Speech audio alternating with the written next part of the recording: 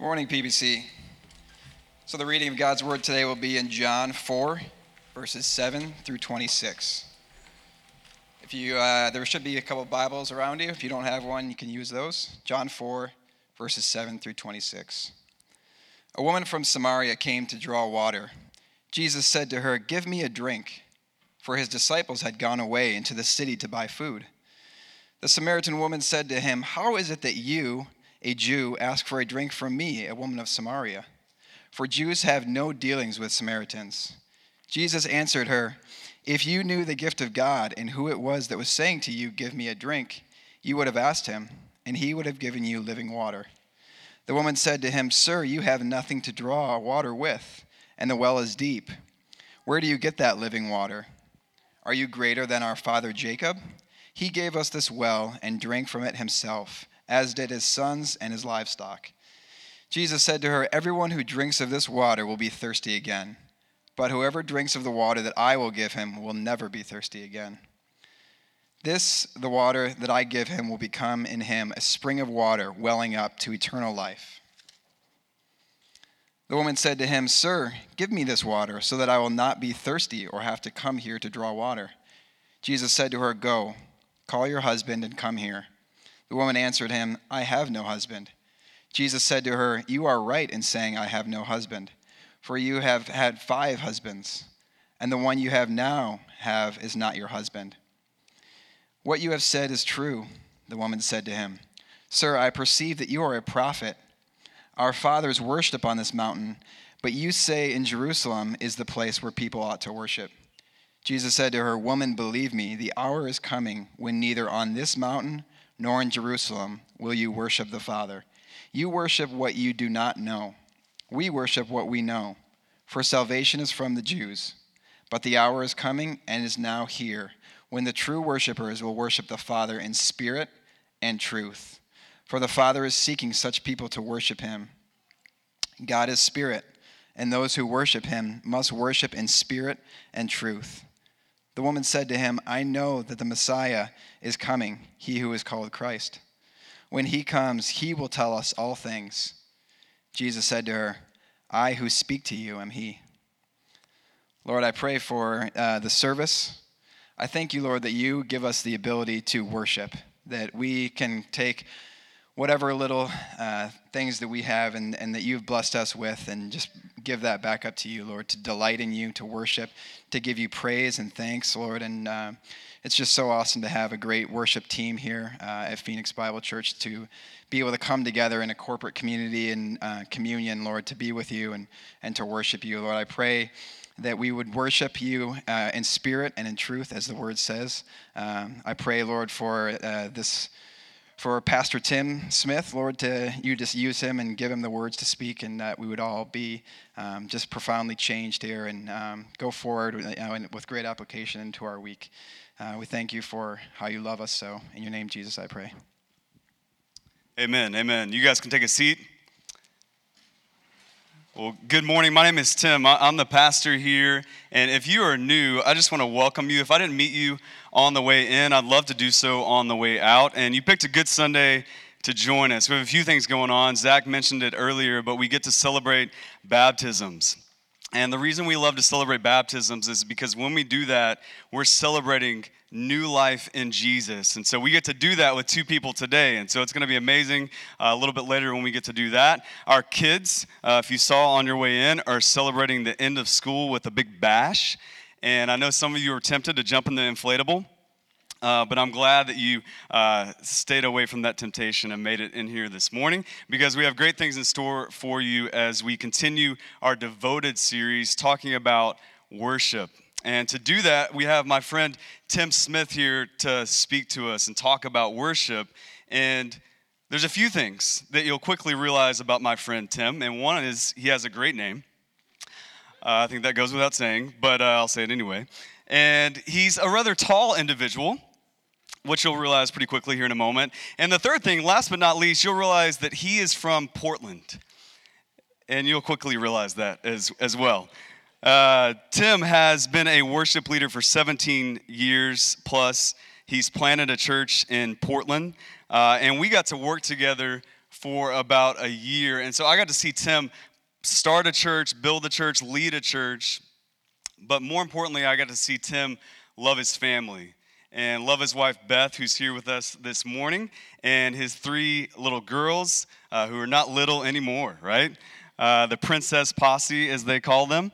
And it was a unique time for us in Portland. Some of you know our story just a little bit, but we were away from family. It was a unique job situation for us, and they just took us in. I don't think there was a holiday where we weren't in their house eating dinner and enjoying good conversation with their family, and they would just give us stuff.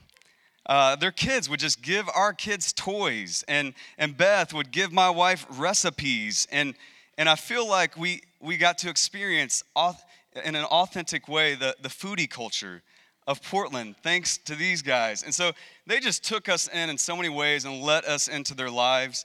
Didn't have to do that, but they wanted to do that.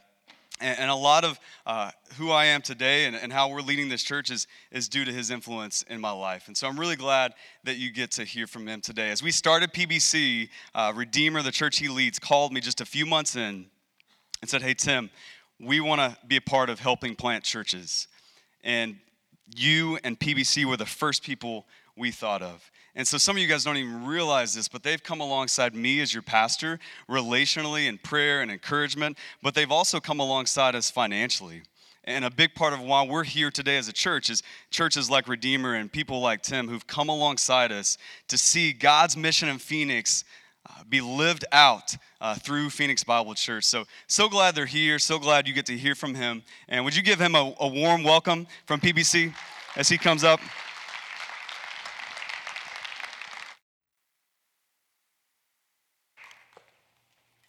Well, good morning and welcome.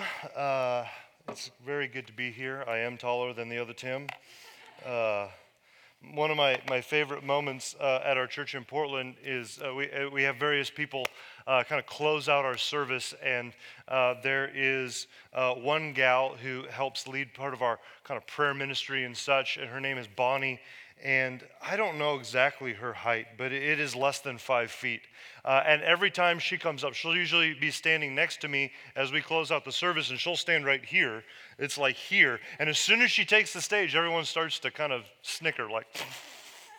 So Tim's taller than Bonnie Von Wald, but it's really good to be here. It's been really good to catch up and spend some time with Tim and Jaya. Know that I and the leadership of Redeemer Church pray for you often, and it's been a privilege and a joy to play at least a small part in helping to support the church as well here. And so this is something that Tim and I have talked about for a while. It's the opportunity to come down and visit, and I'm going to get to hang with some of the other worship leaders later today, and just really looking forward to all of that together. But for our time here this morning, as Tim said, we're going to continue in this devoted series, specifically focusing on worship. Worship is a huge topic, a topic we could talk about for weeks. I could preach on it for hours. I promise I won't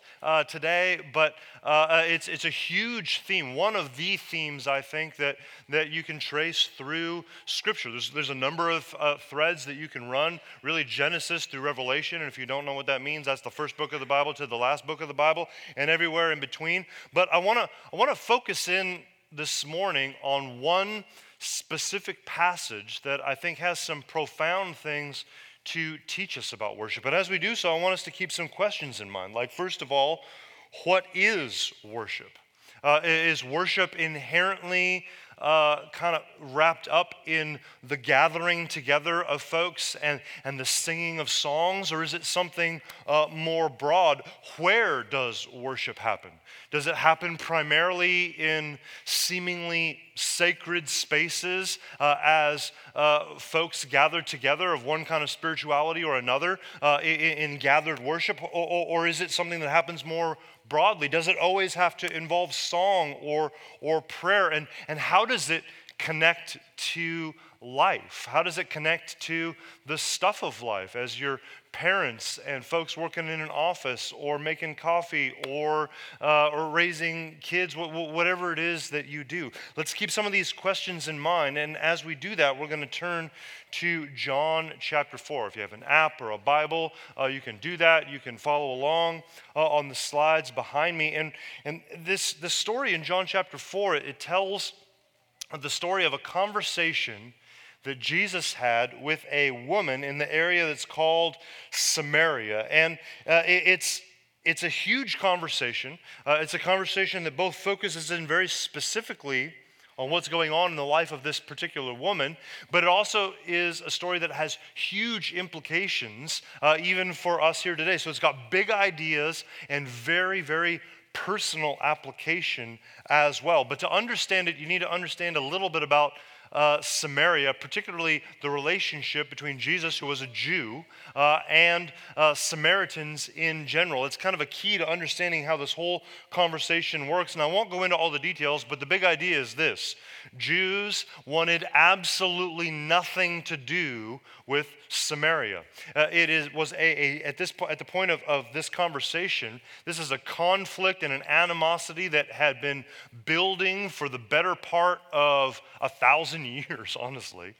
It goes back to 700 years before the birth of Jesus, where the empire of Assyria had invaded Israel, and they took a bunch of the Jews away and resettled them in other places, and some of the Jews stayed, and those Jews who stayed, they intermarried with the Assyrians. They took on their worship practices, and so the Jews came to see them as kind of compromisers, as kind of religious and ethnic half-breeds as they kind of diluted the nation of Israel. Over time, eventually, Samaria built their own temple, established their own rival priesthood in rivalry with the Jews.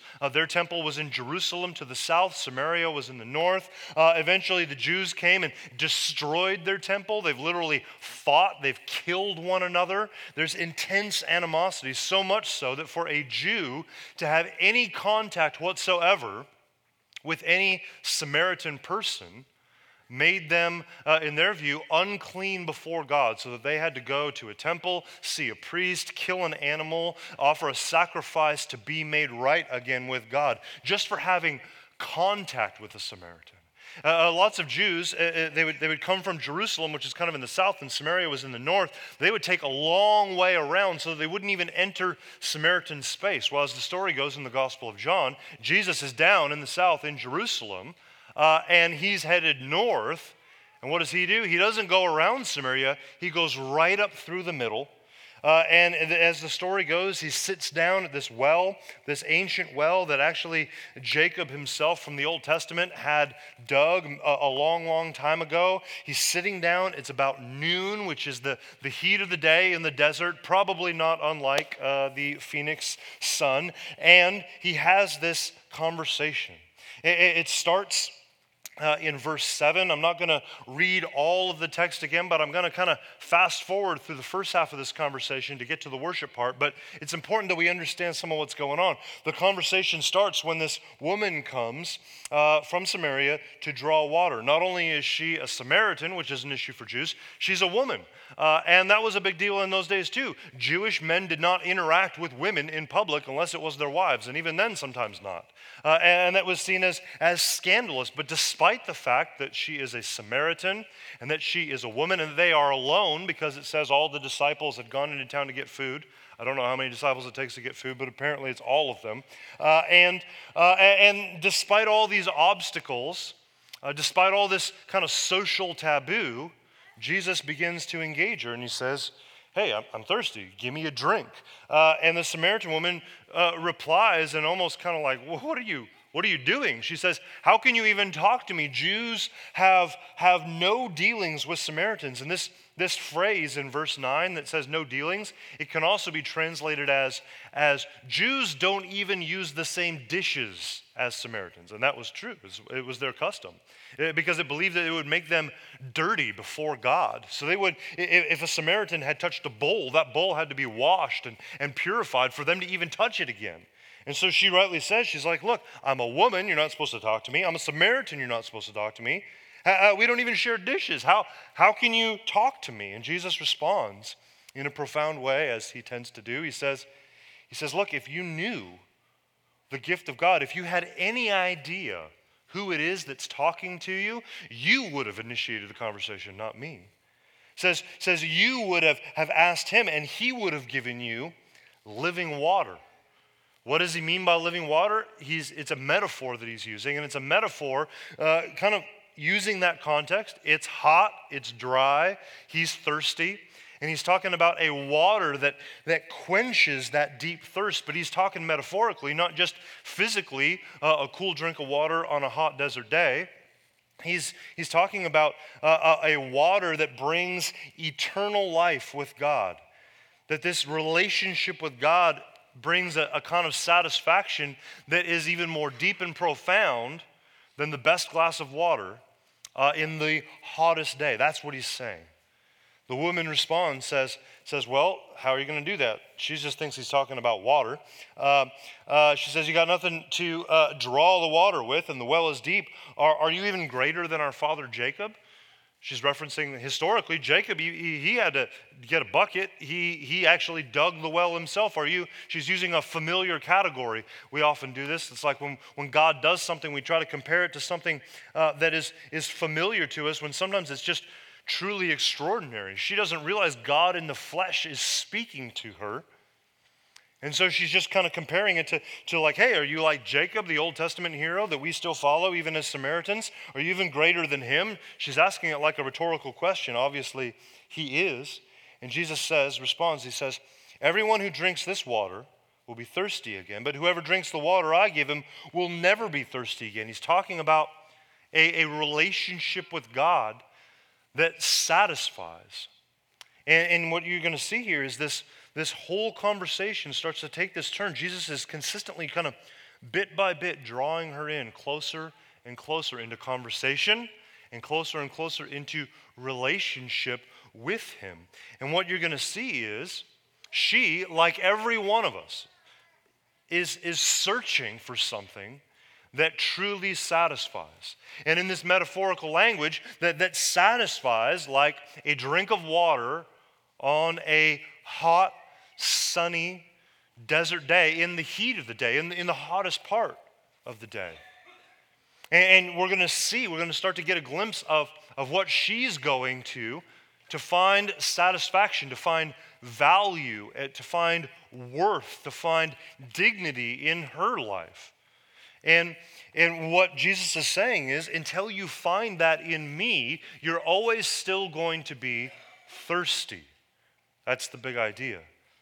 But she, like all of us, myself included, tend to look for lesser things, to look for things that satisfy in a more immediate and tangible way. But they ultimately fail. That's what's going on here. So the woman, she still doesn't understand exactly what he's saying. This is often the case when people talk to Jesus.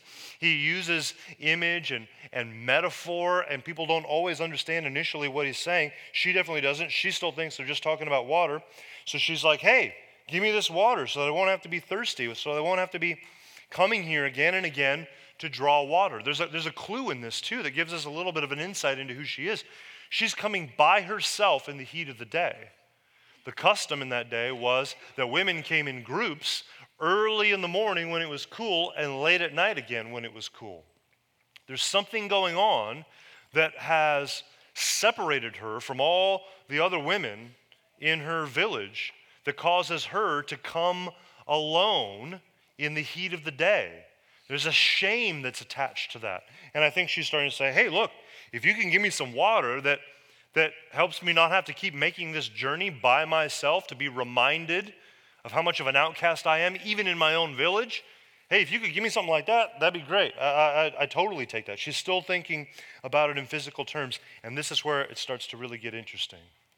Jesus kind of changes the subject on her and he says this, okay, go call your husband and come here. And the woman says, I have no husband. Jesus says, yeah, you're quite right that when you say, I have no husband. The truth is, you have had 5 husbands, and the one you now have is not your husband. What you have said is quite true. Where is this woman? Searching for satisfaction and meaning and value and worth in her life? It seems like a pretty good indicator is this long string of relationships. She has been married 5 times, and now she's living with another guy who she's not even married to. Jesus, in his mercy, and he does this, and sometimes we get frustrated with him, but in his mercy, he cuts straight to her deepest source of sin and shame and unmet expectation so that he can show her what her deepest need is, a need that can only be met by relationship with God through him. That's what he's doing here. And Jesus knows until this is revealed, until this pattern is revealed and acknowledged in her life as something that she is doing actively to replace what only God can provide, she's never going to find satisfaction. She will always, to use his metaphor, she will always be thirsty in one way or another. Well, she responds in verse 19.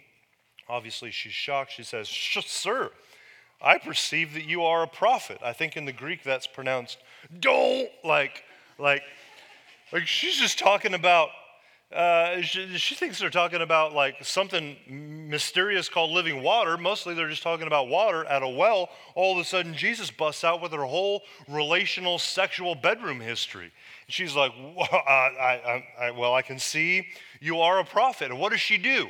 Notice what she does. She tries to change the subject again to something that is a little more comfortable. And here's what she does. Verse 20, she says, well, you're a prophet. Our fathers worshipped on this mountain, and where they're standing is a place called Mount Gerizim, and that was the location where the Samaritans built their temple. It had been destroyed, but it was still a holy place for Samaritan worship. So he says, our fathers worshipped on this mountain at the Samaritan temple, but you and the Jews say that you should worship in Jerusalem at the Jerusalem temple. And what do you have to say about all this? Here's what she does. What does she do when she is confronted with her whole kind of relationship history? She changes the subject like a good church kid to matters of worship, right? This could be, in our day, it could be something smaller, kind of like maybe you're talking with somebody and they're like, oh yeah, I know you've had 17 boyfriends in the last 3 months. And the response would be, well, what do you think? Hillsong versus maybe other bands. So what do you think? Like writing original songs for gathered worship, or should we really sing old hymns? Should we just stick with those? Should we have kind of a free, open form and just kind of go with the flow and be more spontaneous in our services? Or should we have more of a liturgy? Should we worship on Sunday morning or Sunday evening, maybe even Saturday evening? What do you think, Jesus? It could be like that. That's what she's doing. It's a classic dodge. It's always easier to talk worship, to talk theology, to talk some kind of big idea than it is to actually get personal about what's going on deep in your heart, and particularly sin in your heart. Well, Jesus' response, how he responds to this, is profound. It's profound both for this woman, and it is profound for us as well. It tells us a lot. It's not the only place in the Bible that talks about worship. Like I said earlier, there's a lot of things that the Bible has to say about worship. But this is a very dense area where we can learn a lot about worship biblically from what Jesus says next. Here's the first thing he says, verse 21. Jesus says to her, "Woman, believe me, the hour is coming." And when he's talking about the hour, particularly in the Gospel of John, he's talking about his arrival. He's talking about his death. He's talking about his resurrection. He says, look, the hour is coming when neither on this mountain, neither Mount Gerizim for the Samaritan worship, nor in Jerusalem will you worship the Father. Now, I know that there's cultural barriers, there's historical barriers. We don't instantly understand the difference between Mount Gerizim and the Jerusalem temple, but given what I've said, I think you can start to grasp a bit of the significance of this statement. This is a huge statement. With a word, Jesus fundamentally changes the entire biblical understanding of worship, never to be the same again. He undoes the whole history of what God's people had understood about worship. Because until that place, until this point, thus far, worship in Scripture has been primarily something that is talked about in a particular time and place. Started off in a tabernacle, a big mobile tent of meeting where the presence of God dwelled. Then it ended up in a temple. It was done through sacrifices. It was done through priests and rituals and high like festival days and all kinds of stuff in the Old Testament. Now what Jesus is saying is like, look, it's not going to be either one.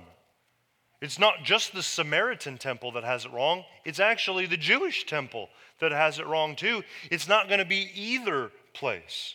And ultimately what he's saying is, in answer to the question, hey, which holy place will we worship? He's saying, neither of them. I will become your holy place. Jesus will become their temple. Jesus will become their sacrifice. Jesus will become their priest. Now worship will be in and through him rather than at a specific time or a specific place. We'll talk about the implications more in a minute. He goes on, verse 22. He says, you worship what you do not know. We worship what we know, for salvation is from the Jews. He's just speaking to the reality here. Look, you Samaritans, you guys rejected. They rejected almost all of the Old Testament. They only kept the first 5 books, and then they kind of added on to it in their own version of the Scripture. He's like, look, you don't even know what you're talking about when you talk about worship. You've turned your back on God. And ultimately, when he's saying salvation comes from the Jews, he's saying, I'm a Jew, and salvation is coming through me. That's really what he's saying. He's saying, thus far, you worship what you don't know. But, verse 23, it's a big but. Oftentimes they are with Jesus. He's saying, but that's the way it was. But now the hour is coming, and it is here. With the arrival of Jesus, Jesus is saying, with my arrival, everything's going to be different. It's not going to be in either one of these temples. It's going to be through me. The privilege of the race of Israel as only God's people, it's dissolving. No, it's not going to be any longer about just being born in the right nation. He says, the hour is coming, is now here, when true worshipers, so he said, it's not just going to be time and place. Now true worshipers will worship the Father in spirit and in truth. It's no longer a privileged race of people. It's no longer a privileged gender. Women weren't allowed in all kinds of aspects of Old Testament or Samaritan worship. He says it's no longer going to be kind of special holy places that are set apart. Now it's going to be in these huge overarching categories of spirit and truth. He says, for the Father is seeking such people to worship him. He's saying, look, all you guys think that it's you that's seeking God. Actually, worship begins with God, the Heavenly Father, as he's searching you. The only problem with the kind of the seeker movement in the church is, according to Paul, there aren't any seekers. Ultimately, God is the one who's the seeker, not us. Anytime if you're here and you're kind of like investigating the claims of Jesus, wanting to learn more about who he is and what it would mean to follow him, just your very interest actually comes from God. You wouldn't have that desire unless God the Father was already working in your heart, unless God the Holy Spirit was already starting to convict you that there is something missing that you want to learn more about, that no one can even acknowledge that Jesus is God unless the Holy Spirit first inclines their heart to do so. So worship begins with the Father. It's not all about these holy places and special times. It's the Father seeking after folks. He goes on to say in verse 24, God is spirit. He's not a physical being. That's part of why he can't be confined to a particular time and place, either Mount Gerizim or Jerusalem or any other church building. He says, and those who worship him must worship, because he's spirit, they must worship in spirit and in truth. What he means by spirit, especially in light of what he just said at the beginning part of verse 24, is I think he's saying, look, worship is a spiritual thing. It happens in the physical realm the spiritual realm, just as God is spirit. Ultimately, it's through the Holy Spirit, but I don't think that's what he has in mind specifically here. He's saying, look, worship that glorifies God is going to be spiritual. It's not just done at a particular time and place. It's going to be in truth as well. It's going to be, what he means by truth is according to the way God has revealed himself in and through the scriptures, and ultimately how he reveals himself in and through Jesus. We'll talk more about what spirit and truth mean for us here today in just a minute. It's not clear how much the woman understands of all this. These are big, huge things being revealed by Jesus. I know that she didn't get it from her response. I don't think even we get it. I've been studying this passage on and off for the better part of 20 years, and every time I come back to it, I learn new things. I hear new things in the midst of it. So she doesn't fully grasp it, and she responds. She responds with another familiar category from her understanding of the scriptures, which kind of ends the conversation here in this last bit. And this time she's closer to the truth. She says, I know. Well, look, I don't know exactly what all this means, but I do know the Messiah is coming, who's called the Christ, the anointed one, the deliverer that would come from God. And when he comes, he will explain all this to us. He will tell us all things. And Jesus says to her, I who speak to you am he. She thought they were talking about water and relationships and worship. Instead, what she realizes is she actually found the Messiah. Everything changes from her from this point. She leaves this conversation. She believes in Jesus. She spreads the message of what Jesus has done in and through and around her through this conversation in this village.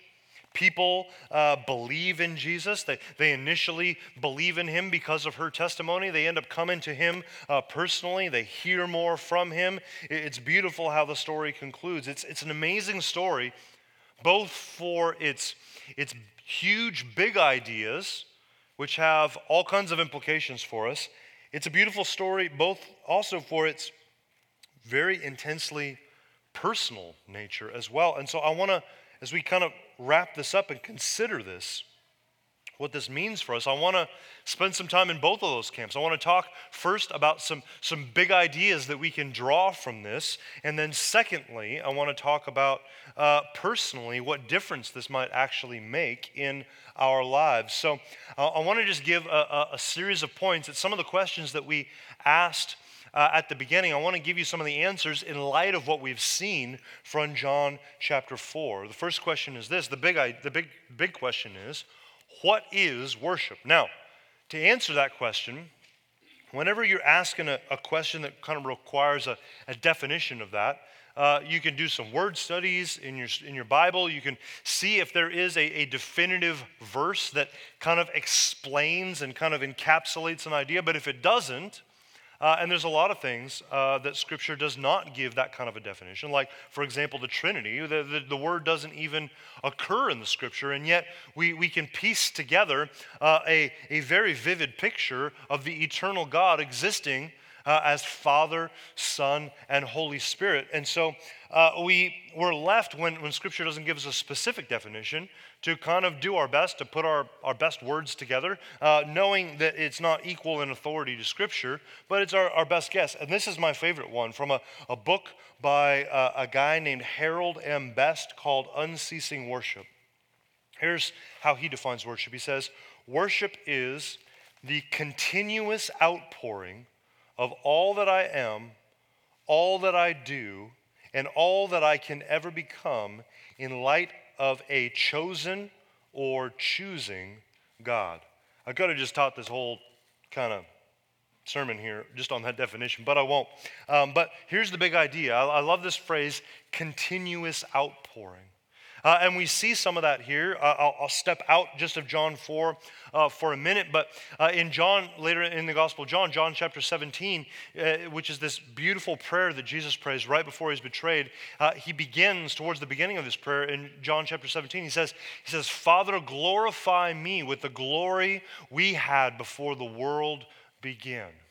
We get this picture from that and elsewhere in Scripture that the eternal God existed as Father, Son, and Holy Spirit before the foundation of the world, and one of the attributes that characterized their relationship was glory, this splendor and majesty and brightness, and they shared it together.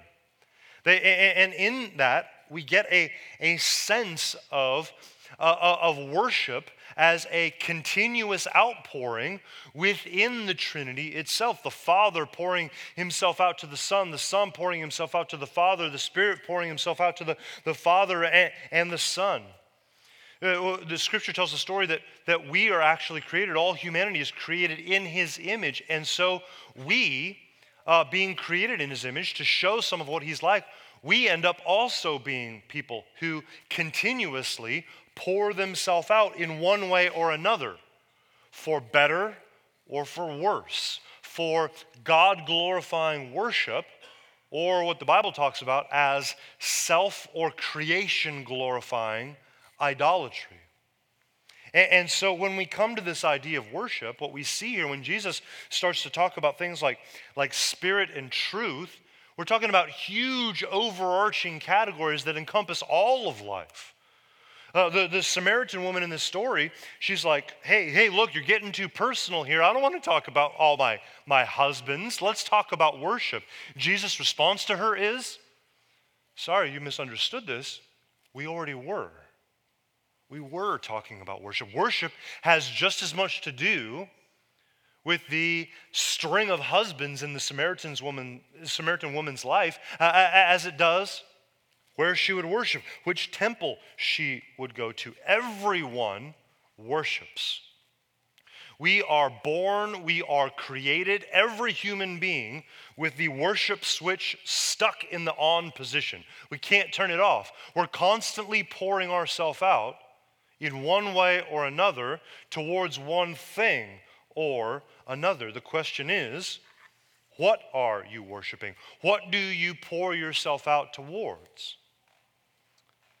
This can take either the form of God-glorifying worship or idolatry, which is a false kind of worship. Let's look at each of those. God-glorifying worship, we learn here, we could talk a lot about this, but working from John chapter 4 here, the key attributes are spirit and in truth. Worship that glorifies God is worship that comes in spirit and in truth. When he's saying spirit, he's saying the object of the worship needs to be spiritual as opposed to not simply physical, because God is spirit. Paul says in Romans chapter 1 that part of the essence of sin is the exchange of worshiping created things rather than the Creator. And that's what we're talking about here. We're saying to worship in spirit is not to worship created things as an end in themselves. It's to worship the Creator who has created everything that we know. So worship that glorifies God is spiritual. It's also in truth, meaning it is worshiping the God revealed by His Holy Scriptures, ultimately revealed by his only Son, Jesus. And in the words of the first of the 10 Commandments, that we would have no other gods before him. So the essence of God-glorifying worship is worship that is offered spiritually, not worshiping and serving created things. And it is not just all spiritual worship being good, but worship of the one true God. God the Heavenly Father, Creator, His only Son, Jesus, and God the Holy Spirit, who indwells everyone who puts their faith and trust in Jesus and enters into relationship with God. So, like the Samaritan woman, this is a huge, just like we saw with her, it's a huge overarching category of worship. It has as much to do with sexuality and relationships as it does about singing songs. And you have to see that in contrast to false worship. False worship, idolatry, is the word that Scripture uses, and that always conjures up an image of like bowing down to a statue, right? And so we can easily be like, I haven't done that recently, so I think I'm probably cool, right? But idolatry is much more broad in Scripture. And it's really working from this passage, it's really a violation of spirit and truth in these terms.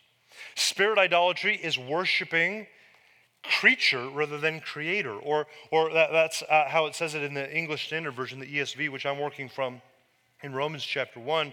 The NIV says worshiping and serving created things rather than creator.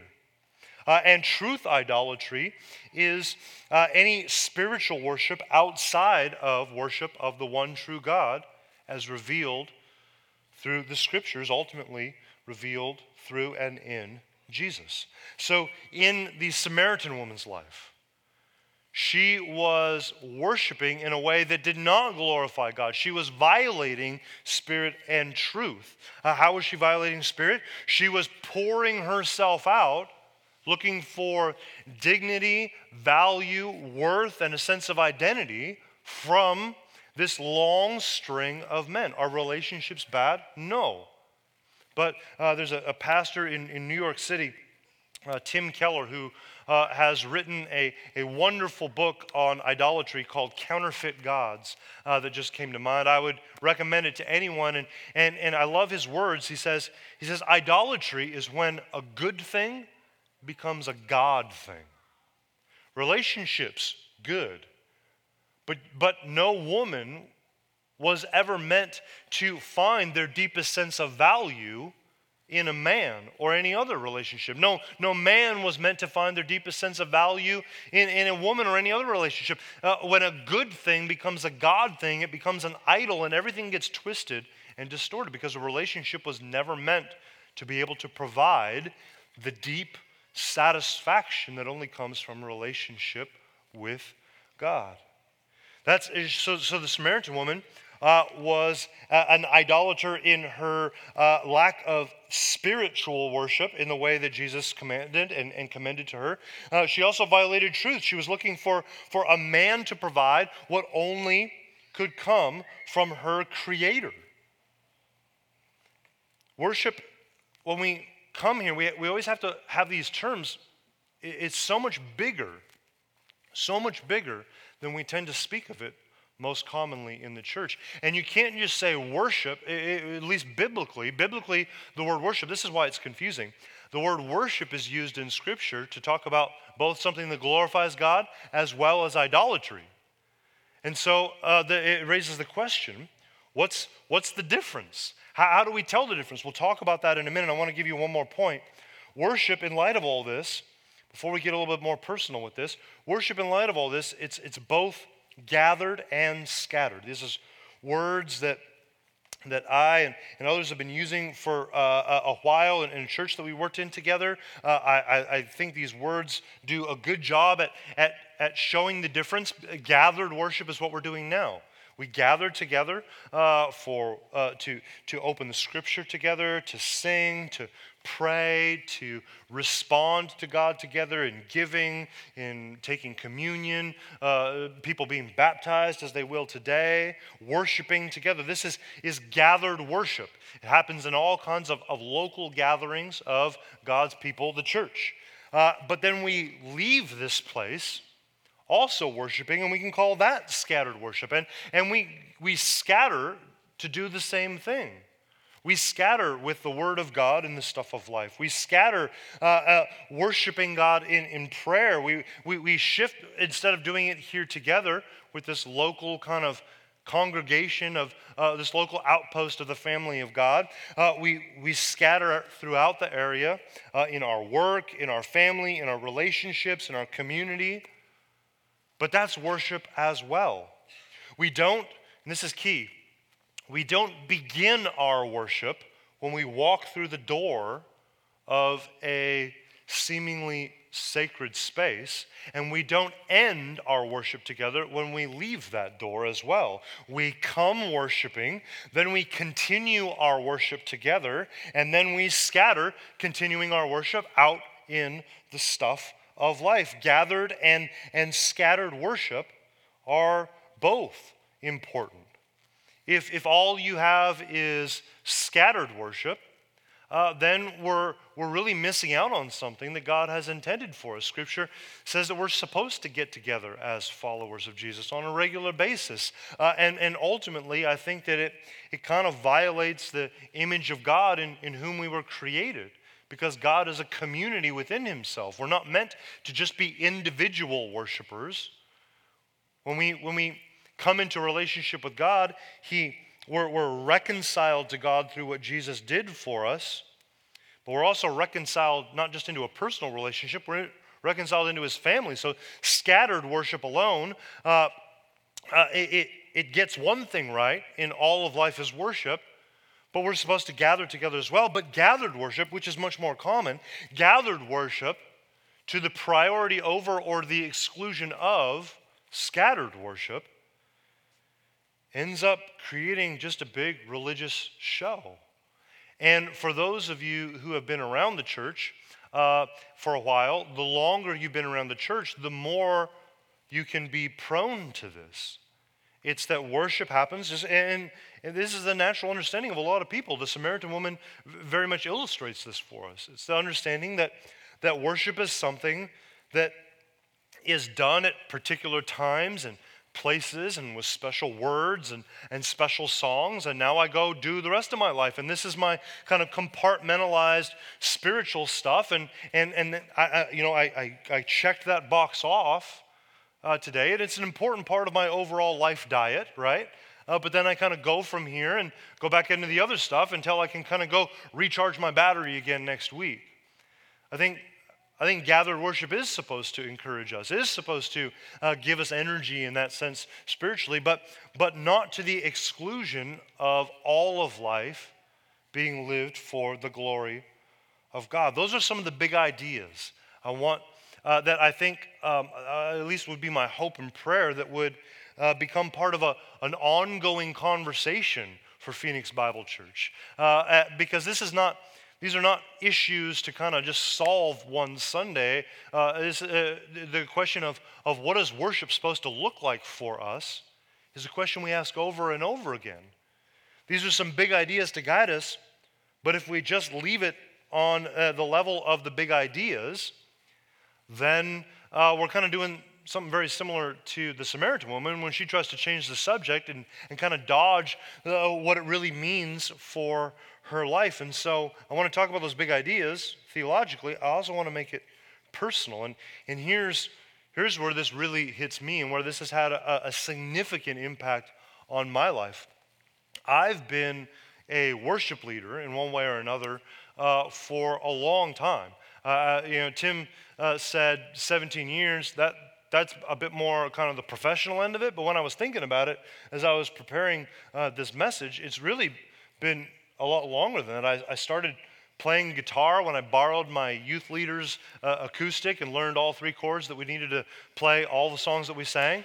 And it's cool that way, right? Guitar players, G, C, and D, 3 chords for the Lord. And in which I'm 41, so that would have been mid-teens. So it's been a long time. It's been 20, 25 years. And I started leading worship through song in youth group and kind of graduated to living rooms with 20-somethings, ended up becoming a worship pastor, being involved in training worship leaders and building bands. At the high point, I ended up leading worship once at the Seattle Seahawks football stadium for almost 20,000 people. So everywhere between Three Chords for the Lord and the Seahawks stadium, I've had some experience leading people in worship through song. From an early age, singing songs to God in worship gatherings grabbed my heart and moved me in a way that I hadn't experienced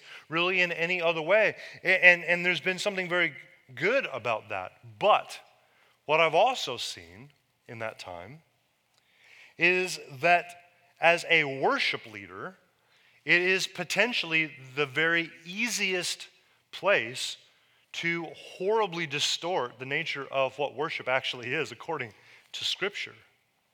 Here's what it can look like. Worship leaders, church musicians, those kind of folks will probably identify with me in a very specific way.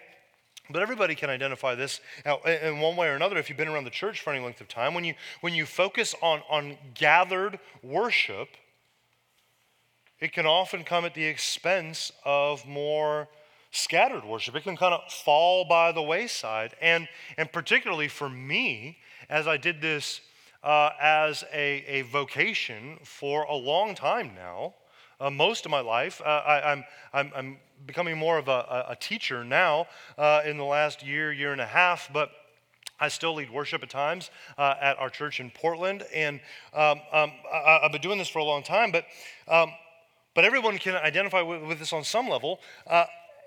You start to prioritize what you do externally over what's actually going on internally.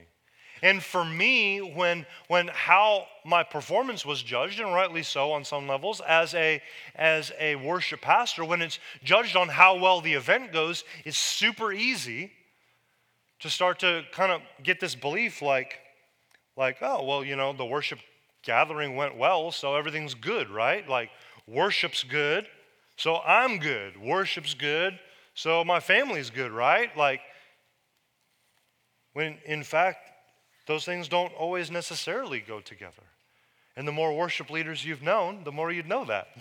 Because worship leaders are really great, and this is just something that happens with all kinds of Christians. Any Christian can learn how to do this, but worship leaders have a specific way of kind of going about this where we know the right things to say. We can kind of win over a room. You can learn skills to kind of present a spiritually mature front when inside your heart may be very far from God. And that's how it was with me for many years. I mean, it was very much like the Samaritan woman.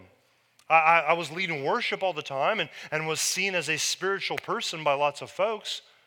But there was all kinds of deep sin, sexual sin, all kinds of sin going on in my heart, which was very far from God.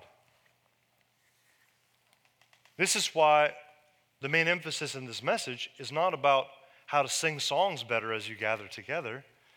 It's more about the heart of a worshiper. And here's the truth. Here's the really difficult, murky, nebulous truth that's kind of frustrating at times. The only thing that separates God-glorifying worship from self and creation-glorifying idolatry is the heart. It actually has very little to do with what's going on externally. Case in point, someone could stand up here. I'm not wanting to impugn the character of any of the lovely trio that were leading us here this morning, but someone can stand up and sing words that they don't necessarily mean. They can sing words, and you can even be moved to worship God, and that all could happen by someone who didn't actually even believe in Jesus.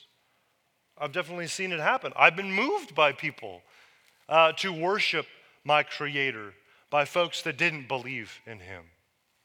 And so, in the midst of this, it's not nearly as much about how things look externally as much as what's going on in our hearts. And the question of what we are pouring ourselves out towards in worship, it's not a question that you just answer once for all. It's not a question that you just answer when you get saved. It's a question that you have to answer every day, every hour, sometimes minute by minute. It's a question that should be a consistent, dominating theme in the life of everyone who would follow Jesus, who would be in a relationship with God through what Jesus has done.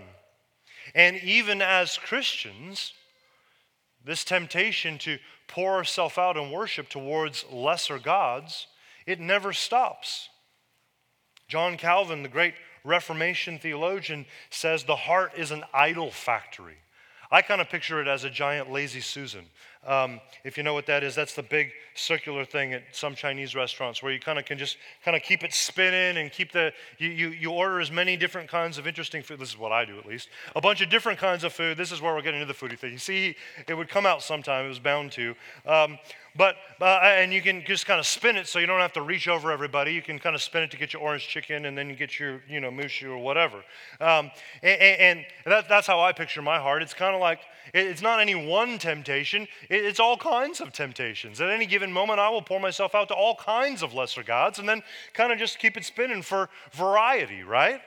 This is the case with all of us. And for me, I would say, looking back, I think one of the most common things that I have poured myself out towards that is a violation of spirit and truth is simply church success. For me, it was all about growing a church, growing more bands, growing a movement, seeing more people come. And there's nothing wrong with churches growing. I think churches should grow. But it's super dangerous because on the surface, it appears to be something that is God-glorifying worship, but it is so easy and so subtle for it to become more about created things than the Creator. And success, I have learned numerically, is a very, very poor substitute for relationship with God. I thought I knew what I wanted. I didn't even realize the extent to which I was just simply giving everything I had to grow a church movement until the movement literally crumbled before me and totally fell apart. And honestly, in this, that happened a year and a half ago or so. Now I'm a part of this new life of a church with some similar people, but it's going in a kind of a new way in Portland. And I'm in a different role, and honestly, it's really confusing because I thought I knew what it was about. Like God's mission for me was just to grow stuff, grow bands, grow churches, grow people, whatever. Now, I honestly am not sure what it's really about. I'm kind of confused. I don't really know exactly what it looks like. And as such, I'm learning in a new way how to simply be satisfied with my relationship with God, rather than have to have some kind of external validation of being right with Him. Because that's how it was for me. If the church wasn't this way or this size or whatever measure of success, I would start to wonder where things were. I would feel like things were not right. It was a very poor substitute. It was a violation of worshiping, as Jesus has said, in spirit and in truth. It put me very much on the same page with the Samaritan woman. And as we close, I want us all to question what this looks like in our lives. Where is your heart most prone to idolatry? What created things are you constantly trending to pour yourself out towards instead of the Creator? What lesser gods are you drawn towards than the God of the Scripture, ultimately Jesus? Let me ask it this way. This was the best question I could come up with as I was thinking about it. If Jesus were to have a conversation with you sitting by a well just like the Samaritan woman, what would He call out in your life as your greatest object of false worship? For her, It was this string of marriages and shacking up with another dude who she's not married to. What would it be for you? Would it be something similar? Would it be a particular relationship, something you're looking for from a relationship that you can only get from God? Would it be some measure of success, like what I was talking about, the success of your business, the success of your startup, whatever it is that you would look for success in? Parents, would it be the certain external ways that your kids would look that your kids would turn out? Does your hope kind of fluctuate? Does your whole kind of demeanor and feeling of value before God rise and fall on any of these things? On how a relationship goes, on how your kids behave, on how your business is going? If so, that's a sure indicator that you are putting hope, that you are pouring yourself out towards something that you were never meant to. Because God created us in such a way as to only find satisfaction as a human being in relationship with Him. So what does that look like? What does that need to look like for you right now as we've looked at this Samaritan woman, as we've talked about some ideas of worship, as we just make it very personal? What does it look like for you to worship God right now? And I'm not talking about how we're going to stand in a couple minutes and start singing.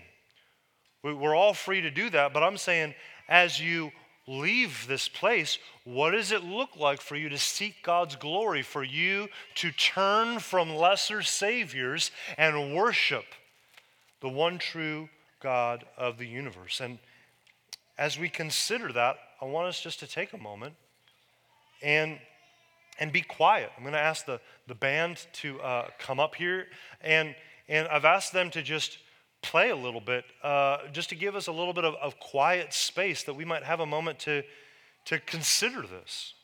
I don't want us, I'm the worship leader, but I don't want you to just rush instantly into singing songs in a way that you usually would. God is not honored simply by words and melodies. God is honored by worshipful hearts that pour themselves out towards Him to the exclusion of other gods, knowing all the other idols of success and body image and financial prosperity and relational fulfillment and sexuality, knowing all the other things that you could pour yourself out towards.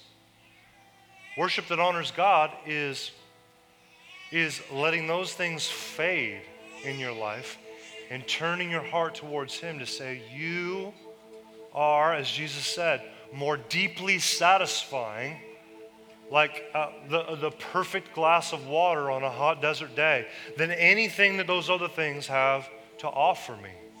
Doesn't mean that you have to stop working out or sell your kids or get a divorce. It just means that those good things need to be put back in their place. They're gifts of God. Don't turn a gift into a God. I think that's what God might have for us some today. They're going to pray for a minute. I'm going to close in prayer. And the good news of the gospel of Jesus Christ is Jesus came to idolaters who should have recognized Him as God, but who failed to at every opportunity. And despite their rejection of Him, He died. He died for their very idolatry. In idolatry, they nailed Him to a cross because they wanted a different God. They wanted a revolutionary Christ to restore them to political power and glory. And Jesus wasn't that. And so ultimately they turned on Him. And Jesus said on the cross, Father, forgive them. They don't even know what they're doing. That's the good news of the gospel. The good news of Jesus is, while we were still pouring ourselves out to lesser gods and false saviors, He died for us. And our response is to simply say, I've been looking in all the wrong places. I need You. I worship You. I praise You that You've been patient with me in this way. Let's pray and we'll respond together. Father, we just thank You for this time. And even though I've gone a little long for Phoenix Bible Standards, I just ask that you would just work in hearts. Help us all to hear your voice, to hear your word, and just ask now through your Spirit that you would convict us of all the ways that we drift towards other gods, that we believe relationships, success, finances, body images, kids, whatever, will satisfy us. Just ask that you would convict us of those things, that you would draw us to a place where we would confess them to you as empty, at least as gods. And that you would change our hearts so that we would know you more deeply and experience you more profoundly. That when we raise our voices in song together, it would be from a heart that has deeply considered all the other alternatives to you and said no in favor of worshiping you as the one true satisfying God of the world. Work in our hearts now. Amen.